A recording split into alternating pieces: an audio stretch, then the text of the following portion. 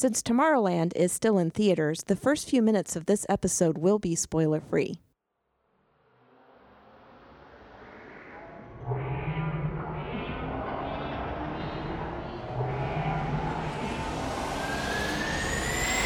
Are you just watching?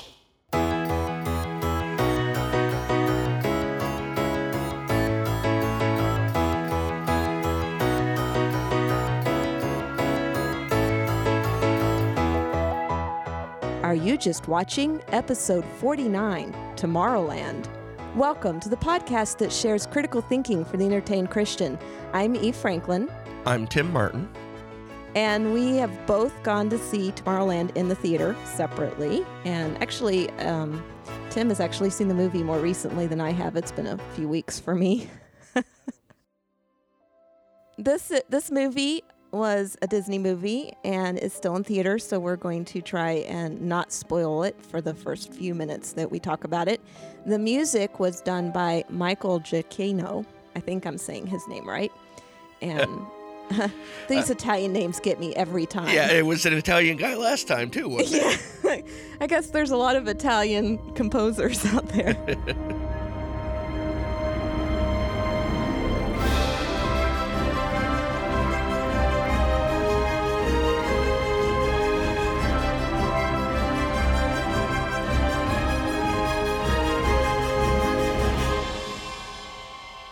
Now, what did you think of the movie? Just curious.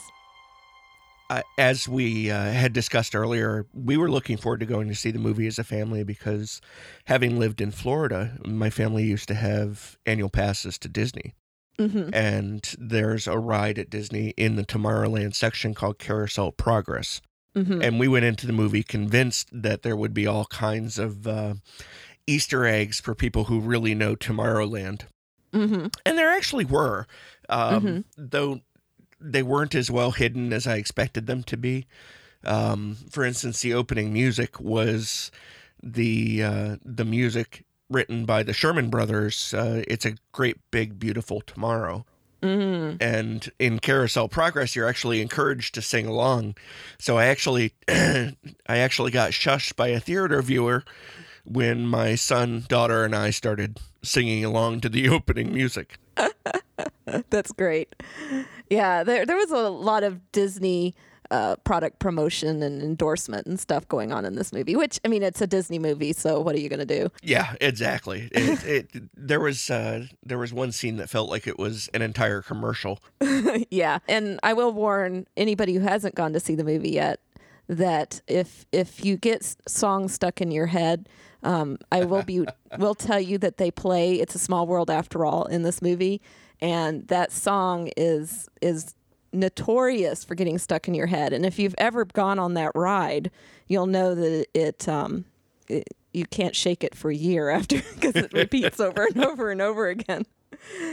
So, but yeah, it's the ride. There's a character who goes through that ride, and so you hear the song repeated a few times. I was like, no, Disney torture.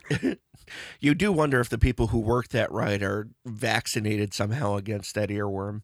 Yeah, I don't know. Or maybe they've just heard it so many times that they're crazy or something. I don't know. You have to sign a waiver before working that ride. Yeah. Now, the movie was, of course, PG, and so it's relatively clean. Mm-hmm. By Disney standards, I guess. There's nothing sexual in it. It's kind of interesting because I don't really recall hearing any bad language, but I looked up the Plugged In Online review and they listed several words that I guess Christians would consider bad. I guess the secular world necessarily wouldn't, but there was taking the Lord's name in vain. There was some of what I would call the softer bad language in the movie. So it wasn't super clean if you're like really, really critical about bad language. So there you have it. I haven't read the Plugged In review yet. But honestly, I can't think of a single instance where I noticed the bad language. So it must have been really well integrated for it to slip by like that. Well, I just typically don't hear the softer stuff anymore. Anyway, there was violence in the movie. some relatively bloodless violence, but people do die. That I actually found that that type of violence to be distracting. Mm-hmm. And we'll talk about it a little bit later in the non-spoiler sections. But if you remember in the opening sequence of Men in Black, the agents Jay and it was the guy, or Kay and the guy who was before Jay, try to capture the guy posing to be an immigrant worker. Mm-hmm. And they end up shooting him, and he turns into this blue goo and flies all over the place. That was very similar to the effect that we have in Tomorrowland for many of the things. Mm-hmm. And yeah, and it seems to me it seems really weird that in a PG movie they think that killing people bloodlessly is any less violent than killing them bloodily. So. Yeah, exactly. It's like, is the rating for the blood or is the rating for the event? Yeah, exactly. Yeah, I mean, anytime you kill people, it's bad. So, I mean, what can you say? I guess that just the rating system these days is based on how much blood and gore.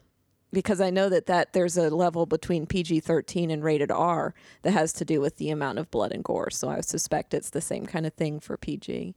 I should read up on what the steps are for the rating system. Mm-hmm. But it really should be the event.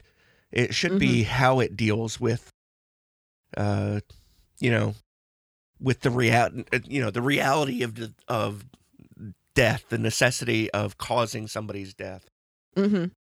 Yeah, but overall, despite the violence, this movie was fairly optimistic. And I don't want to ruin the whole theme of the movie for people who haven't seen it yet, but if you've seen previews for it, you kind of get that general feel that if this is not dystopian media that we're watching, it's more of a more positive outlook about the future, but there's other things going on in the movie that makes that important. So it is actually an important theme. I think that ties back importantly because I want to make sure we say important often.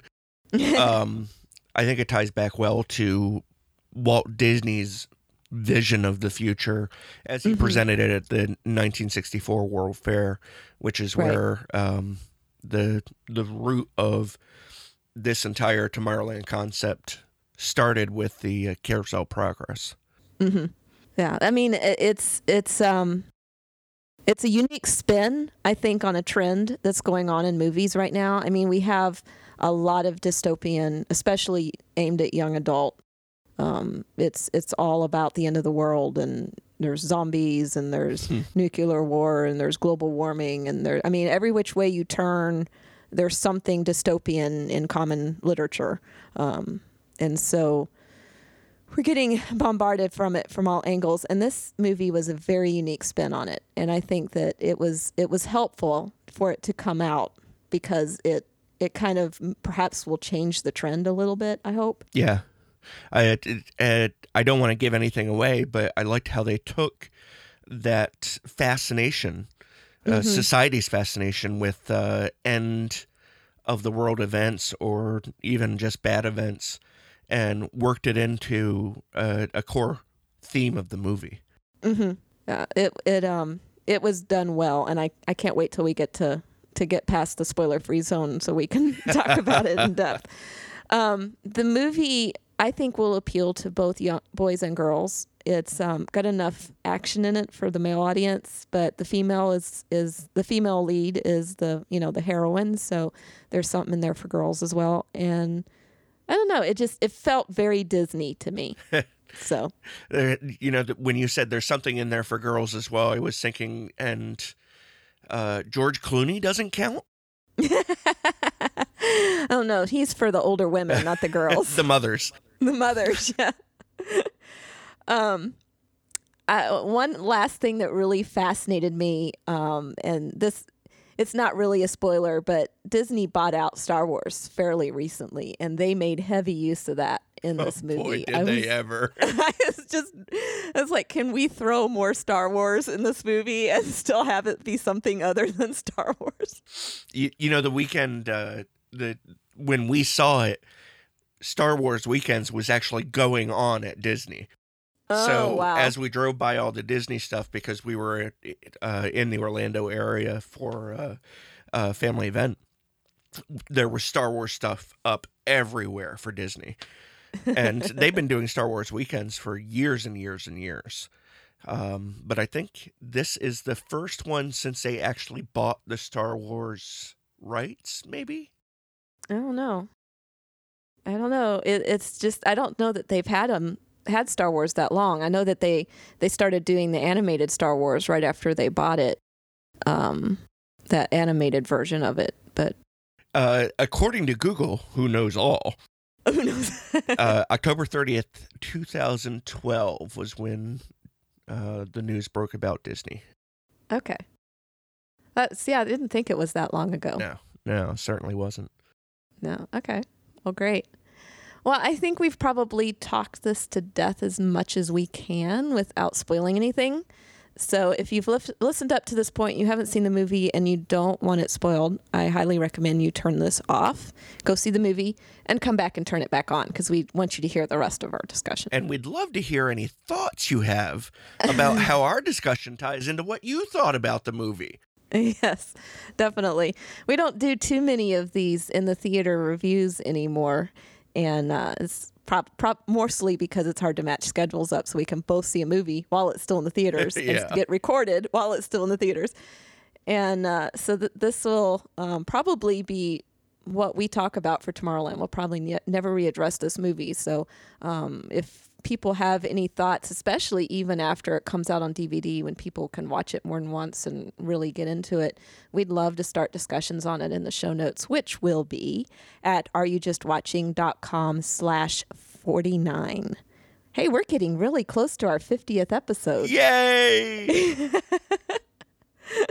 And, there is a whole lot in this movie that is ripe for discussion. There's no way we could cover it all. And, the continuing comments, the comments in the on the website are a great way to bring up the stuff that you thought was important. All right. So now we don't have to worry about spoilers because all the people who haven't seen the movie have now left, hopefully. But they've come back. Yes, they have come back, But and now they've seen the movie. Yes. How was it? Oh, it's great. Okay. So I think I'll let you lead the discussion because you've seen it more recently than I have. That's great. I'd be happy to.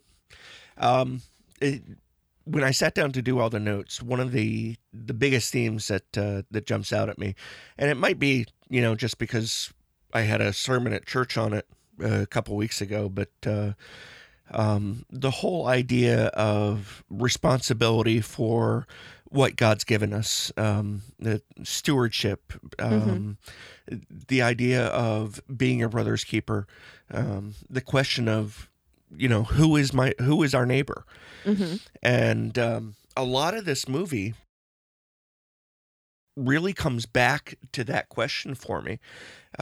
There's a scene late in the movie where Governor Nix does his requisite bad guy monologue. Exactly. Evil scientist monologue, and explains that, as a matter of fact, I think you have the quote written down, don't you? I do, yeah. I didn't get it all, but I got the general gist of it.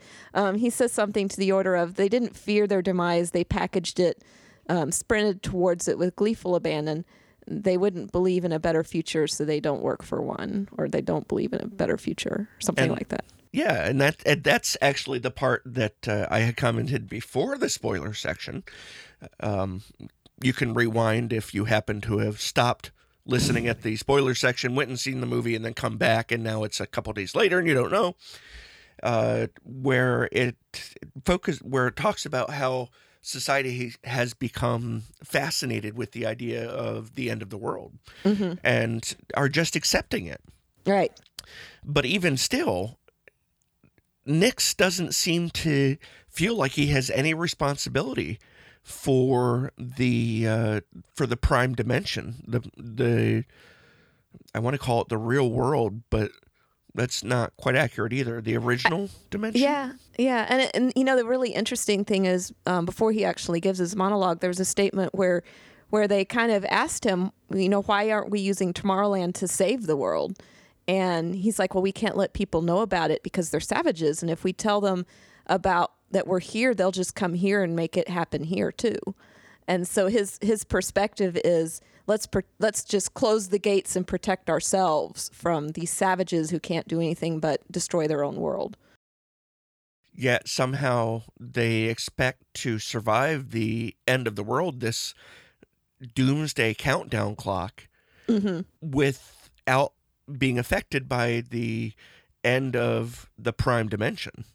I don't think that's it. I think they realize they're going to end too, because when they go back to Tomorrowland, the real, instead of the commercial that she's seeing, but when they actually get there, it's rather deserted. It's kind of ruined and messed up, and there's not a lot of people there anymore. And I think it's because they stopped the interaction between the two dimensions, and I think it was they were believing the lie, or they were believing that the world was going to end too, and so they were just kind of hunkering down and waiting for the end. I don't think they were any better than the real world. They just didn't have the massive population of people believing the lie. They just had a much smaller group. So they were completely apathetic then. Yeah, I think that's what it was. I just think they just gave up, and I think that's kind of one of the underlying themes in this movie was that everybody gave up. The only person who didn't give up was the eternal optimist. Yeah. Yeah, and she's the one who's asking, okay, I get that everything is bad. What do we do to fix it? Right. And nobody else was asking that question. Everybody's like, everything's bad. We give up. We're all going to die. We're all going to die. The sky is falling. The sky is falling. It now that you've brought it into perspective, it reminds me of that James, that often attributed James Burke quote, all that is required for evil to triumph is that good men do nothing, which is, I don't even think accurate the way I said it, but that's sort of that's sort of what's happening here. That the apathy of the Tomorrowland, and clearly they've got the technology to well, they're supposedly full of geniuses. That's where all the geniuses go. Yeah. So you would think that somebody there could figure out how to fix it. There was Athena had a something that she told Frank at one point. He's saying, what are we going to do now? And she says, well, there's a plan. You just haven't come up with it yet. Because he's the genius. She's not.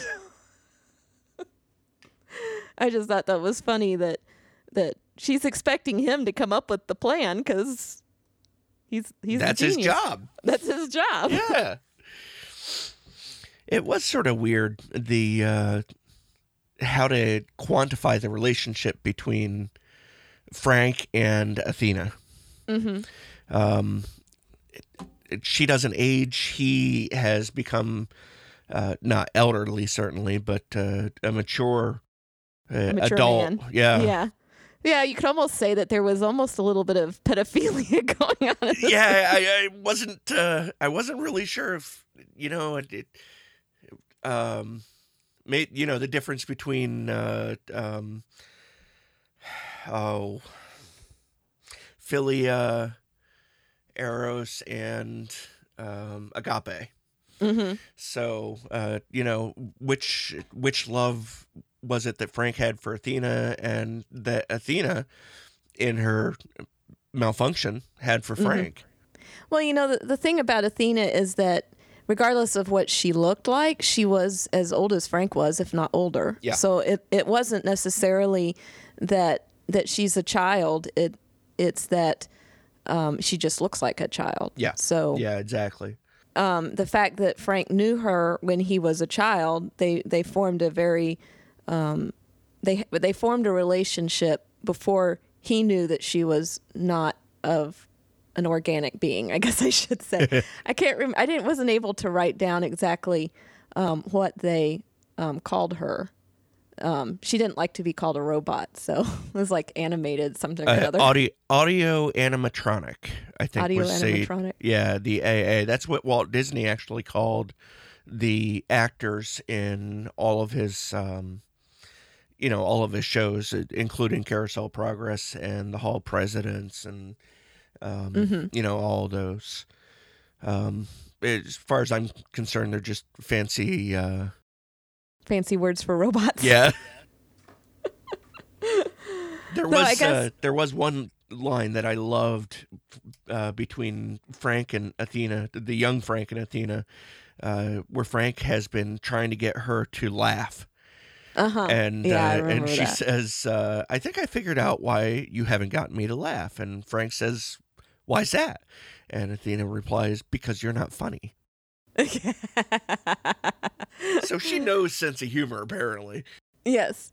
Yeah. Well, I mean, she had a certain level of programming, I guess, that she could operate within, and that kind of interaction probably wasn't part of it. So yeah, we're seeing a lot more of these movies, or at least I'm noticing a lot more of these movies where they bring into question the line between a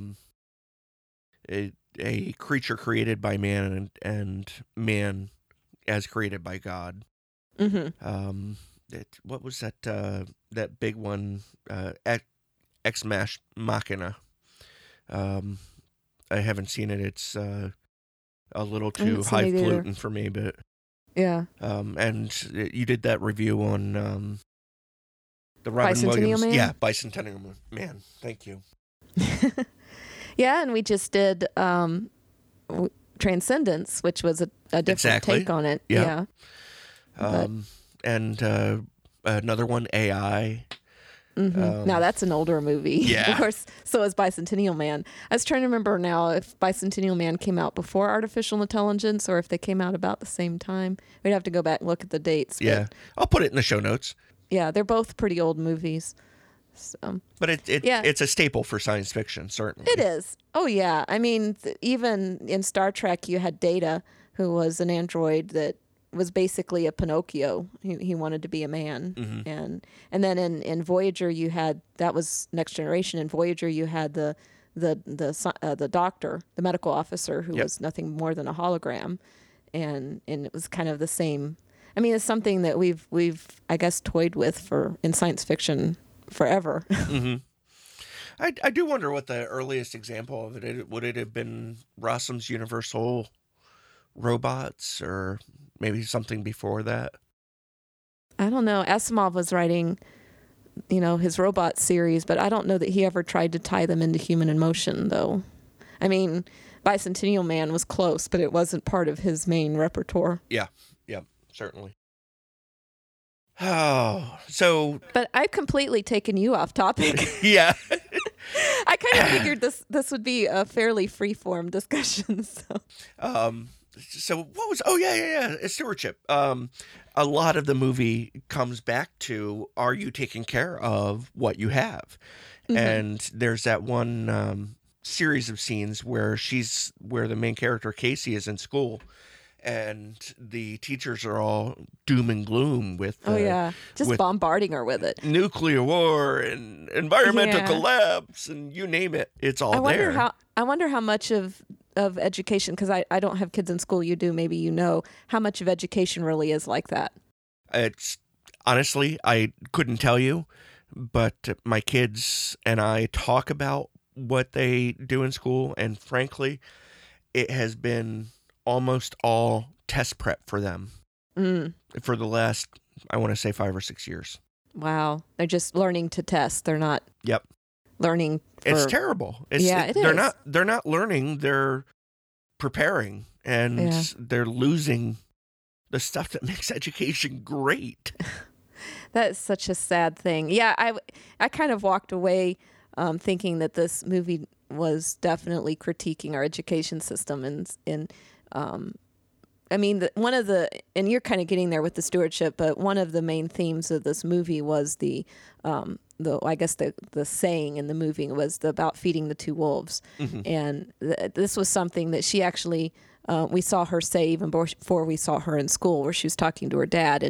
And I think it's taken from an Indian story, a Native American story, I should say. But it's basically that there's two wolves fighting. One is darkness and despair and sorrow, and the other is hope, joy, and love. And the one who wins is the one you feed. And she was having this conversation with her dad because her father was very depressed about the upcoming loss of his job, that he was going to be unemployed. And so she was trying to make him be a little more optimistic about it. And because, as I've said earlier, she is an eternal optimist. Yeah. So.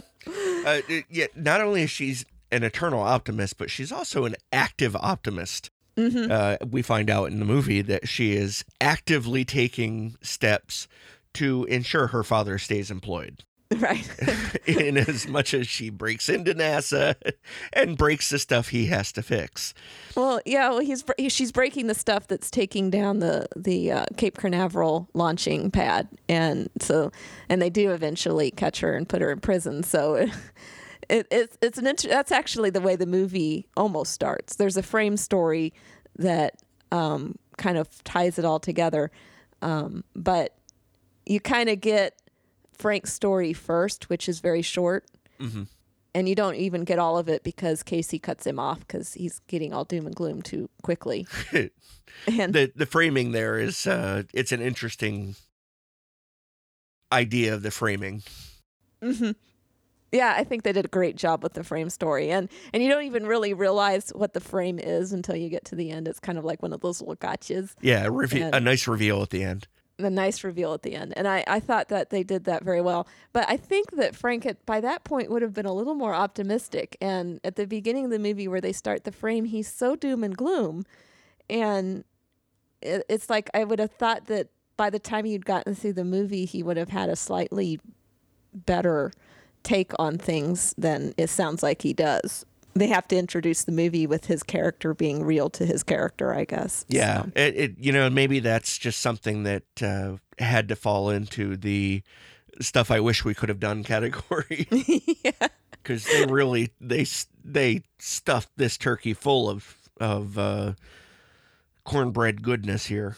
Well, I keep interrupting you and taking you away from your point you were trying to make about stewardship. Yes. So, stewardship.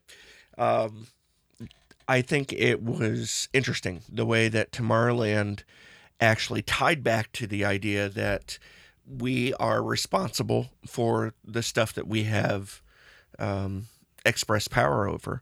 And mm-hmm. as Christians, we believe that power, the power that we possess over creation, is a directive, a specific directive from God.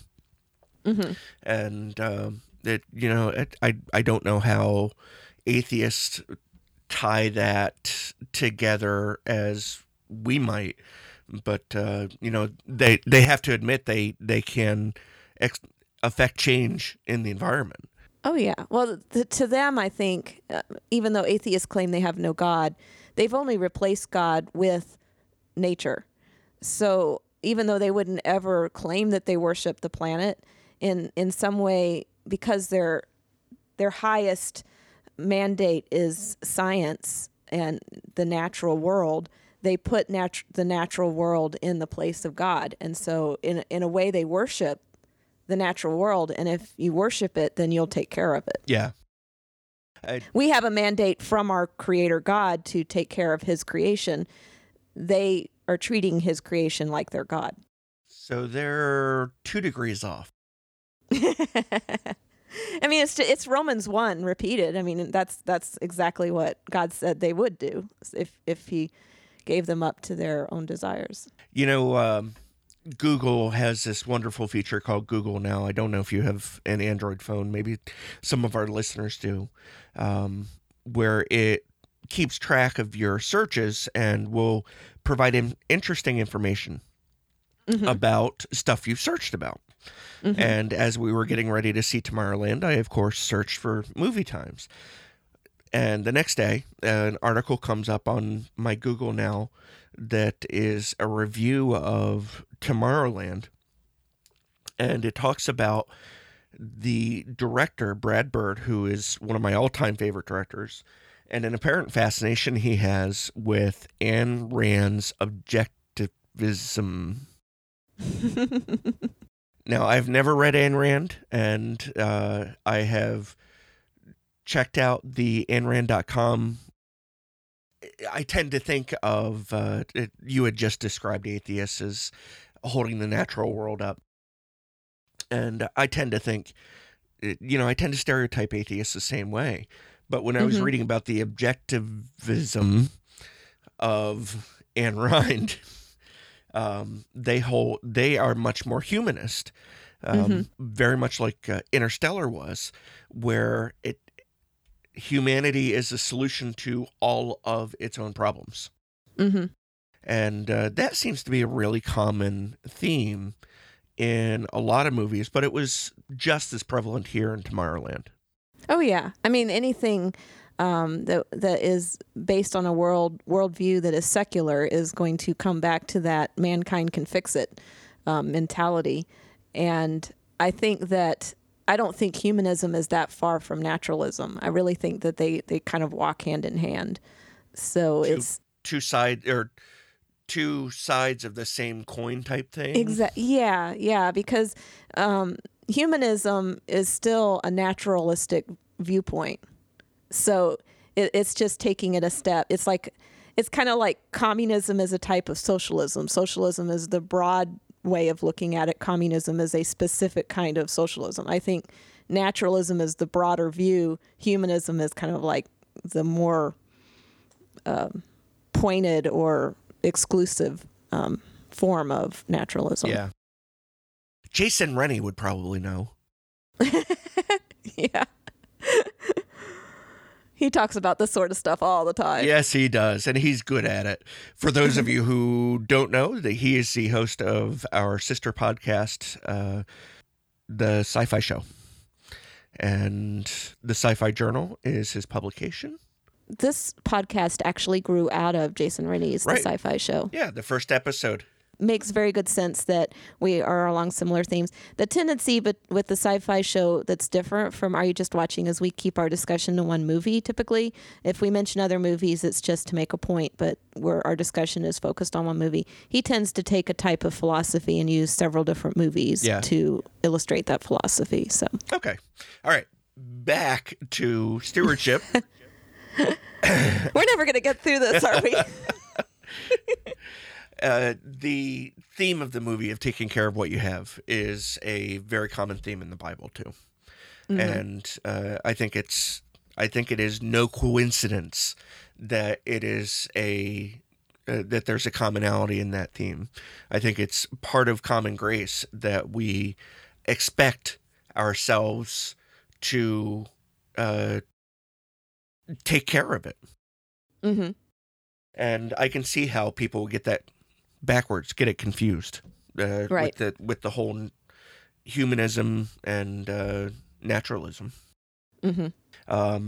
It's the scripture that I don't want to read the whole scripture because it's a longer one, but the parable of the talents in Matthew 25 verses 14 through 30 is a great representation of this.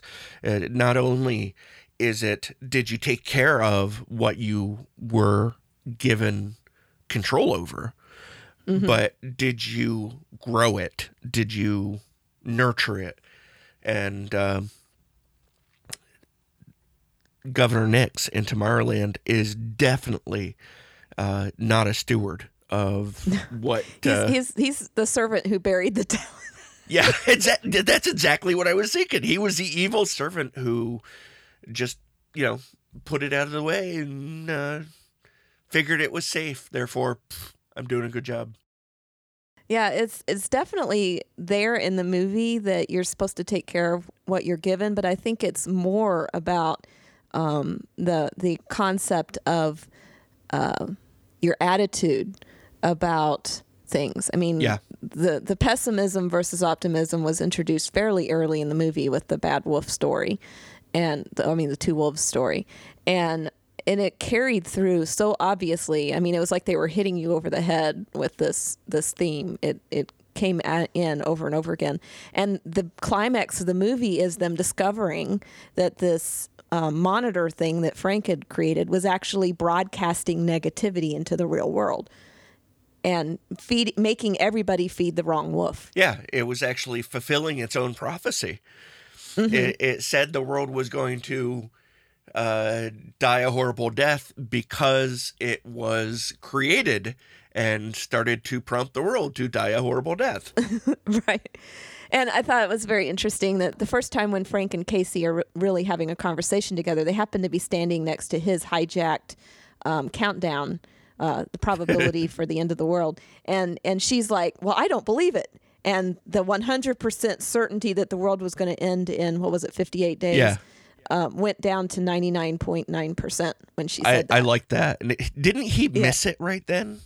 No, he saw it. Okay. And I think that's when he changed his mind about helping her, because he kind of looked at it like, oh no, it changed. Wow. So yeah, I think that was the point where he changed from fighting this, I need to help her, to okay, grudgingly going along with it because he saw the probability change because she refused to believe it.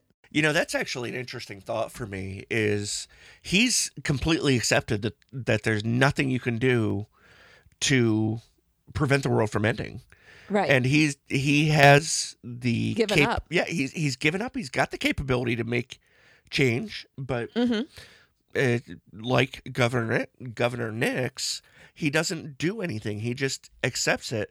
And that was the conditions of his exile. Oh, that's true. Yeah. He had to. They if he had tried to do anything or say anything or in any way interrupt, they would have come and killed him. So that was the condition of him staying alive and being exiled, was to keep his mouth shut. It's when he realizes that there was something he might be able to do. I wonder if he felt any guilt over it. Yeah, well, he was depending it all on Casey, though, because the whole conversations that he has with Athena is, do you think that she can fix it? And Athena's like, well, let's find out. Yeah. I don't think at any point he thought that he could have. I don't think that he saw himself as part of the solution. He just saw himself as a vehicle of getting the solution where it needed to go. That's an interesting thought. He was just as much a part of the movie. Yeah. Certainly. Yeah. But I think that was his mentality, was that it's past me. I can't fix it. So now that we found somebody who can, it's now my job to make sure she gets where she needs to be. Yeah. I'm the escort, so to speak. Yes. One of my favorite lines was when he's getting her to where they need to be, and he says, "Can you just be amazed and move on?" Yeah. She's just, oh wow, oh cool, oh, and every weird out of this world thing that happens to her, like they ride the bathtub rocket into a pond. Yeah. She rolls out of the bathtub. She's laughing. I'd be recovering from a heart attack. Yeah. Oh, and I just loved that the Eiffel Tower is actually a rocket launcher. It was after that scene, after the whole launch of the rocket through the Eiffel Tower, where I wish I had been paying more attention to what the names that they were calling everything, because the whole rocket Eiffel Tower thing, that's what they were calling Spectacle, right? I don't know. It certainly was a spectacle. Yeah. And I loved the fact that I actually asked this to my son, who was sitting right next to me at the theater. What about everybody who's seeing this? And then they showed everybody watching this happen. I got a kick out of that. It's with their cell phones out and exactly. Filming it. How does the world recover from something like that? Well, that was kind of the point they made when they got to talking to Nix. They were like, he's like, this would require so much cleanup, but I'm not going to bother because the world's going to end anyway. So did you catch that dialogue? Yeah. And it's like, I'm not even going to bother trying to fix that because who cares? They're all going to die. Yeah, I couldn't help but to wonder if that was actually part of the idea behind such the thoughtless killing that was happening in the movie. Mm-hmm. We're well into they're all dead anyway. Yeah, we're well into the spoiler zone. So the first deaths that happen in the movie are these agents of Tomorrowland, who you find out very shortly thereafter are actually androids, audio animatronics. And they kill 3 police officers at the scene of at a crime scene. Mm-hmm. And they just shoot them and they dissolve into blue goo. Mm-hmm. And just bloodless. Yeah, bloodless, but excuse me, these people had families. Mm-hmm. And yeah, I think that even our children's entertainment now is really devaluing human life. Yeah. And I think that it's a symptom of our culture that, I mean, we our kids play video games where they shoot people, and that's considered entertainment. And I'm pro-gun. I'm not against guns whatsoever. Yeah. But the issue that I have with it is that we're training up a bunch of mindless people who have no value for the things that are really important. And I think this movie, despite its optimism, underlies that kind of total apathy about what humans stand for. Yeah. And that senseless violence, the senseless killing of people that didn't need to die. You would think they would have come up with technology like they had in Men in Black, where they look at the bright light and suddenly they can reset all their memories. Yeah. I mean, flashy thingy. Yeah, the flashy thingy in Men in Black. I mean, there could have been ways they could have worked around just killing people. And I think that just, they don't even bother to find a workaround for that, even for a rated PG movie, where to me, it behooves them to try and find less violent ways to solve those story problems. There was another scene that just, when it happened, it tore even though I knew the character was okay, mm-hmm. just tore my heart out. The scene where Athena gets hit by the truck. Mm-hmm. It happens on screen so fast, this violence of action. The truck comes in, hits her. The viewer knows she's an android by this time. Right. There's no question. But I was thinking about the old guy who got out of the truck. Here he just killed a 10 or 11-year-old girl. Mm-hmm. How do you not suffer from something like that? Yeah. But in our mentality nowadays, you can, do a video game where you're not, driving people down like zombie stuff. And we're almost being trained not to care. That is truly terrible. And I can't see that it ends well. Mm-mm. No. Well, we're already the seeing it in end. our culture. Yeah. Looking forward to that one, but the in-between end, nah. Well, I think, it's kind of your point where you're saying that because they know everybody's going to die anyway, they no longer take any account of the death toll that they're taking, the body count. But I think, we can even draw a Christian parallel on that, in that as Christians, we know that there is a definite end. But we're not pessimistic about it. Instead, it's a motivation for us to share the gospel. Yeah. Because there is good news in the bad news. Exactly. And we, of all people, we believe in an afterlife. Mm-hmm. And, Paul even says it. I think it's in Philippians, and I'll look this up for the show notes, where he says, "I'm ready to die." Mm-hmm. But God still has work for me to do. Right. And I think that kind of, where they're pulling this whole pessimism versus optimism thing about the end of the world. It's like, goodness, we know the world's going to end. The Bible tells us it will. But we know that there's something beyond that to look forward to, and that there's a price that we all have to pay. There's a decision we all have to make. And that gives us just the motivation to be more careful with other people's lives, because those who haven't had the chance to make that decision, their life is much more valuable than ours, if you look at it from that perspective. Because their soul is uncertain. The destination of their soul is uncertain. And we have a certainty of where our souls are going to go.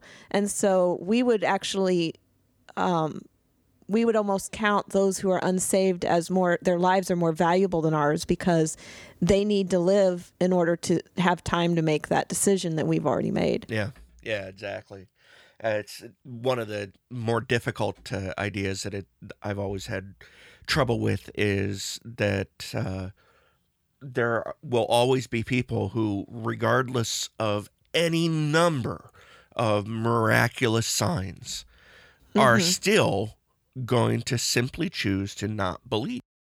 I mean, God could come down, appear before them in a blaze of fire and glory, cause everyone else to disintegrate into ash, and they would still go, I don't know, could be special effects. When Jesus was telling the story about the Lazarus and the rich man in Sheol, and he says that the rich man says, well, send Lazarus back to tell my brothers what the afterlife is like. And Abraham tells the rich man that no, not even if somebody returns from the dead will they believe. Mm-hmm. And I thought that was interesting that it was Jesus who told that story, because he knew that he was going to come back from the dead.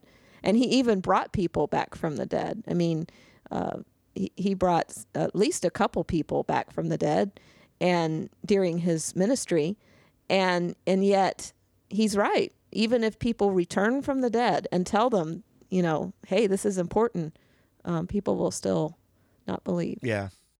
The way to God is hard, and it's narrow, and people will always choose the easy path. And I think that in a way this movie even brings that about, that they take the easy road instead of the hard road. There was a line, I think it was in the frame story at the beginning. They said, even the tiniest of actions can change the future, but it's hard to have ideas and it's easy to give up. I don't remember which character said that, but it may have been Casey, now that I think about it. It's hard to have good ideas. It's hard to find ways to fix things. And so you take the easy path by giving up. Mm-hmm. And that's one of the things that they say in this movie. And being a Christian is not easy. I mean, it's not all butterflies and roses. Yeah. It's a difficult path we choose to walk, but we have hope at the end of it. I think Christianity feeds the correct wolf. Yeah. It's Bunyan's Pilgrim's Progress does a great job illustrating all this. Mm-hmm. If you can stand reading the Old English that it's written in. No, there was another interesting thing, because I have read Plugged In's review, and they brought out something I thought was very interesting. Is the two wolves fighting could actually be a kind of a metaphor for the flesh versus the spirit. That's an interesting in the Christian walk. And I thought that, I was like, yeah, you know what? That's true, because, Paul talked about how he wanted to do good, but yet he would always do bad. And the things that he didn't want to do, he would do. And the things that he did want to do, he didn't do. And that whole struggle back and forth. And I thought, that the wolf metaphor would work really well for that as well. Fighting the old man. Right. Yeah. I like that idea. And and when you feed yourself as a Christian with what you put in comes out. And mm-hmm. So if you are feeding yourself on Scripture, then Scripture is going to come out of you. But if you're feeding yourself on the world, then the world is going to come out of you. And so I think that that wolf analogy works really well for the Christian walk as well. Yeah, whichever one you feed, mm-hmm. that's the one that's going to win. Right. So. I wanted to. I wrote down a number of questions in my notes where because you always catch it when I write these questions down. You always seem to know the answer. So, did you get any idea of why Casey wasn't affected by the negative brain race? I think it was just because she was such an optimist. I don't know that there was a specific reason that she was. I think that's what drew Athena to her was her optimism, and so she was picked because she was probably the last person on Earth who was resisting the negative mentality. Why she was able to resist it, I'm not exactly sure. I don't think they really brought that out, other than the fact it was just her personality to be optimistic. I wonder if that ties into the whole dreamer idea then. Was dreamer were they using it as a synonym for optimist, or was it an additional quality? Well, I think it was an additional quality because Tomorrowland was originally founded to call in dreamers, not people who were necessarily optimistic, but people who had great ideas. And so I think that once they took down the monitor, they were able to reapproach the original mandate of Tomorrowland, which was to bring in the dreamers and come up with ideas that would tend to get destroyed in the real world. Yeah. The recruiters at the end, they kept them all as preteens or tween kids. Do you think that tied in to that idea at all? I think some of them were young, but I don't think all of them were. I think all of them were. I don't recall that, so I can't answer that question because it seemed to me it was a whole crowd of different ages and different genders and different ethnicities there at the end. I think the ones you're thinking of were audience, those watching the recruiters get sent off. Well, I just thought they were talking to the whole crowd. All right, that's it. Pause it. Let's go watch it again. We'll have to have our listeners who have seen the movie since our discussion about this, that they can come up back and fix us on that. Yeah, that'd be good. Anything else? I was worried at one point where they were focusing on the environmental disaster thing, and I realized that they were just using that in conjunction with the nuclear disasters and violence and everything as just staples of the decline of humanity. It's very interesting that they didn't actually show you how the world ended because it goes into static. Remember when she was fast forwarding through the monitor? Yeah. And when it reached, she was looking at her home and at other places that she knew, and they suddenly went into the static, and when they came out of the static, everything was destroyed, and her home was underwater and all this kind of stuff. So they don't actually show you how it happens, just that it happened. Yeah. And we know that her home was in Florida, so being underwater, being flooded makes perfect sense. Right. Because of the whole melting of the ice caps being one of the doom and gloom predictions. Exactly. Yeah. But they showed burning stuff and they showed riots. And I swear they took those riot pictures from, news that week, it felt like. Yeah. Well, that there's a lot of movies that have done that where they take, news headlines and tie them into something going on. And our headlines make it so easy.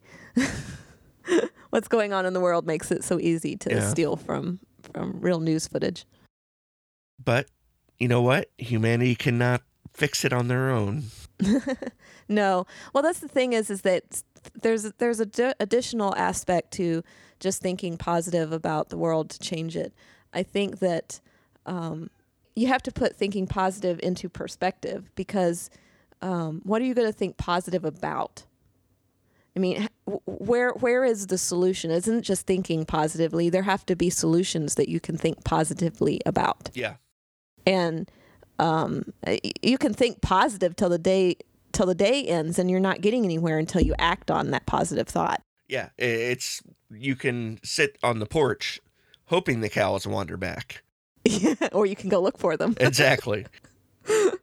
Yeah. So I think that's one thing this movie kind of leaves out. I know that they're trying to find dreamers at the end, so they haven't necessarily said that it's fixed, but they're in the process of fixing it. That whole monologue that he has about we've torn down a big building, now we have to figure out what to build in its place. So they haven't really presented the solution. They're just presenting the fact that you need to think about a solution. You can't just sit back and accept it. Yeah, they never, I didn't realize this before, but they never actually resolve the main conflict of the movie, which is the countdown. Right. I mean, tearing down the monitor stopped flooding everybody with negative thoughts, but that doesn't necessarily mean they stopped the end of the world. Exactly. They just stopped watching it. They just stopped, having it beamed into their minds. Right.